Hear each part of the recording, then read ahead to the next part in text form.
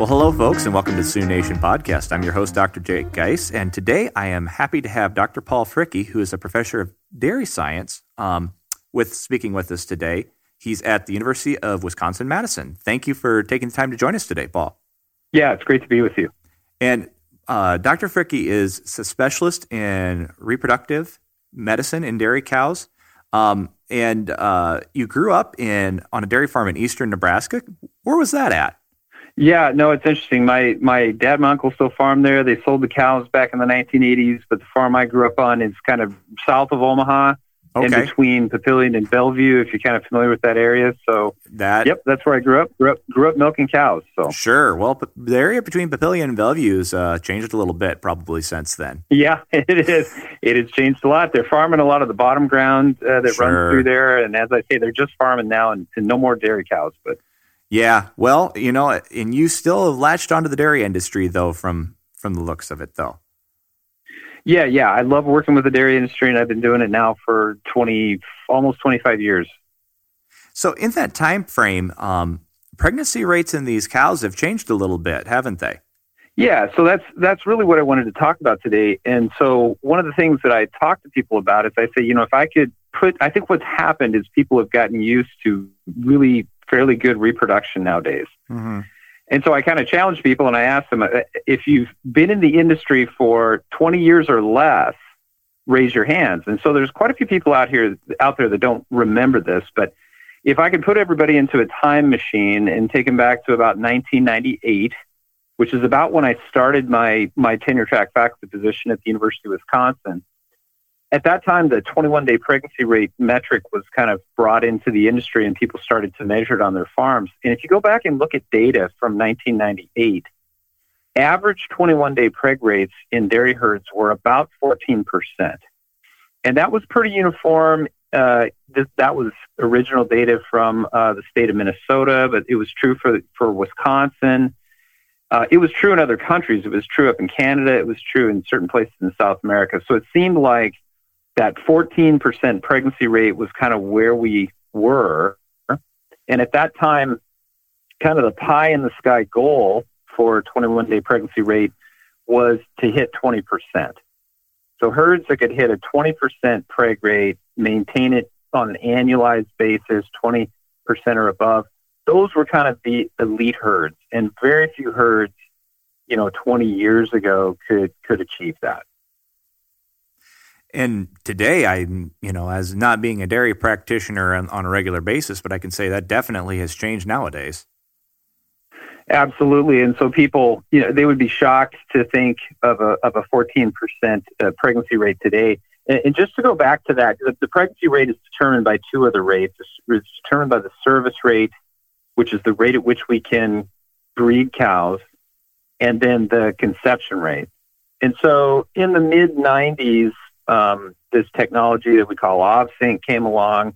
Before people really used OVSync, service rates were limited because people had to catch cows in heat, and that's usually a rate-limiting step. It's hard to see cows in heat. Not all of our cows are cycling. So this 14% pregnancy rate was suffering from low service rates, but also low conception rates. And the conception rate is simply of the cows that you inseminate, what percent get pregnant. And it was very common back 20 years ago to see conception rates in lactating dairy cows in the mid 30% range, maybe getting close to 40%. And so as we've moved forward, then if you can go to, say, today, 2019, I pulled some data down from the Dairy Records Management Service, which basically is a DHIA, taking in records. And if you look at the U.S. 21-day pregnancy rate in 2019, this is on over 7,000 herds, almost 1.8 million Holstein cows. The average 21-day pregnancy rate today is 21.6%. And I have a distribution here, and it's a fairly normal distribution, a little bit right skewed. But if you look at the percentage of herds in that distribution that are above 20%, our old goal, it's 60% of herds are above 20%. And just for the heck of it, because I'm here in Wisconsin, I looked at Wisconsin. We like to say here in Wisconsin, we're all above average here in Wisconsin. And so if you look at the distribution in Wisconsin, it's about 464 herds, 183,000 Holstein cows. The average in Wisconsin 21-day pregnancy rate today is about 23.2%, and 75% of the herds are above 20%. So we've made tremendous improvements. That whole thing has been shifted to the right over this 20-year period. So it's been an exciting time. And with this shift, what would be the key factors that you feel have made this possible? Yeah, great question. So I spoke before the things that were limiting the 21-day pregnancy rate back 20 years ago, and one of those was the service rate. Well, one of the technologies that has come along that a lot of farms have adopted are these activity monitoring systems. They've become extremely popular. They're very useful. They're basically, a tag or a collar that you put on the cows, and so you have 24/7 surveillance of the cows. They're very sensitive, and they can just do a much better job of catching those cows in heat. So we've been able to increase the service rate.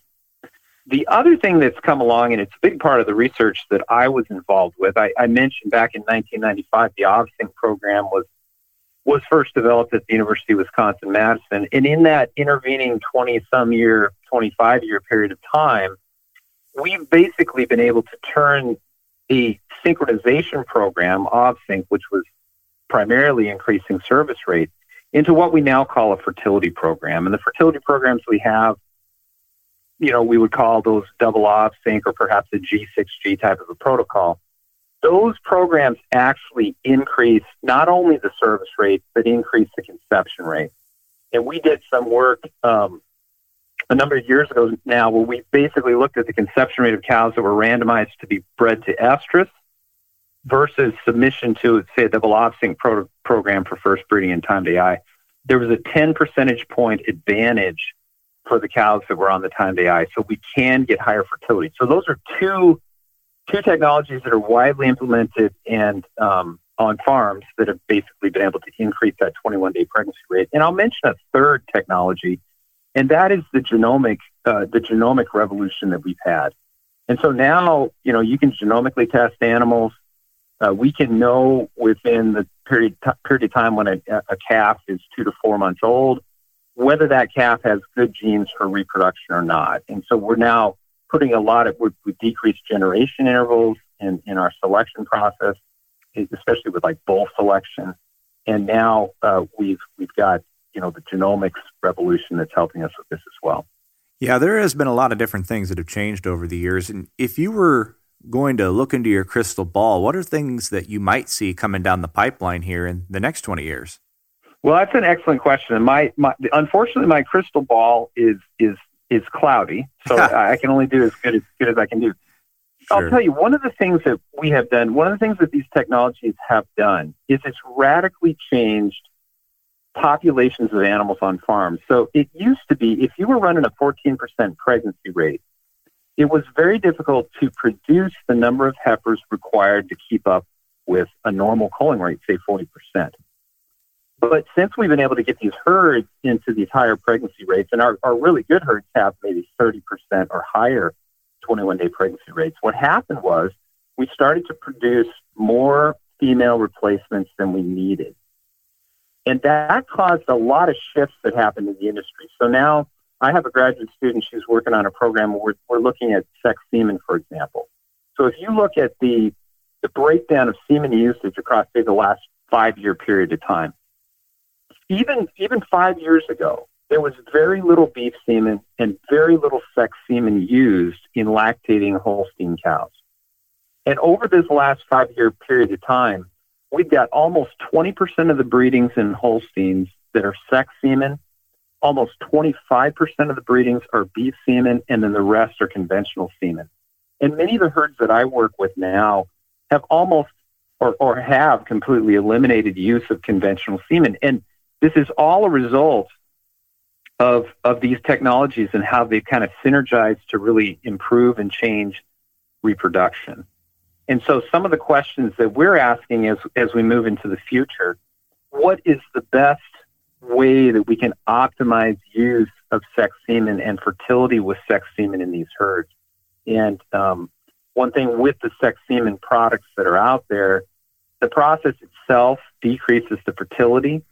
And so you're dealing with a little lower fertility product. And so we're looking at ways that we can time the inseminations correctly. We can maybe set up the cows correctly for the correct timing of insemination and those kinds of things. And so we've just finished a trial in non-lactating heifers, looking at timed AI using sex semen versus AI to estrus, and when we precisely control the time of ovulation in a timed breeding program in heifers, we get substantially higher conception rates with sex semen.